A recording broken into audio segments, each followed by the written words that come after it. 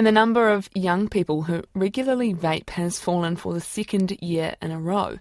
A survey of nearly 30,000 students by smokefree action group ASH shows the proportion of Year 10 pupils vaping either daily, weekly or monthly had dropped by nearly 2% to 16.4%. Joining me now is the chair of ASH, Emeritus Professor Robert Beaglehole. Kia ora. What did the survey tell you? Well, the survey is extremely good news. Firstly, on cigarette smoking, 1 in 100 young people, 14 to 15-year-olds, smoke today. 20 years ago, it was 1 in 6. Tremendous drop. Do you think that this is actually representative of what is happening out there? In terms of, it's the best survey we have. It's one of the largest. It's one of the most consistent surveys in the world. It's not perfect, of course, no survey is, but we are very confident in the data. The trend is remarkable. Falling smoking rates, and now, for the perhaps regular vaping is undoubtedly falling. Vaping is plateauing. This is all good news.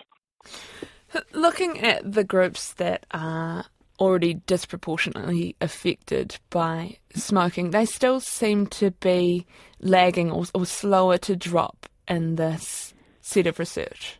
Yes, still a key issue. Their rates are falling.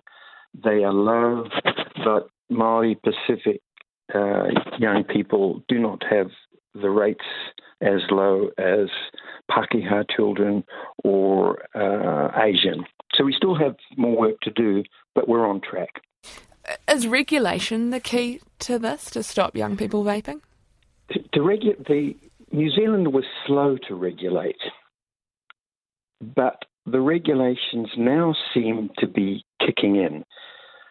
And I'm optimistic that they will continue to have an effect. There are probably more things we can do, but we've got to get the balance right between preventing young people from vaping and encouraging adults who smoke and who are most at risk to transition to the most safer products.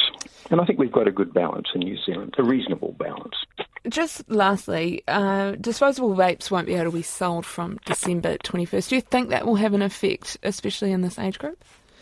The disposable regulations will limit the nicotine content, add a child safety mechanism, good, and they'll have to have removable vapes, removable batteries. So there'll still be a way around, but in a slightly different form.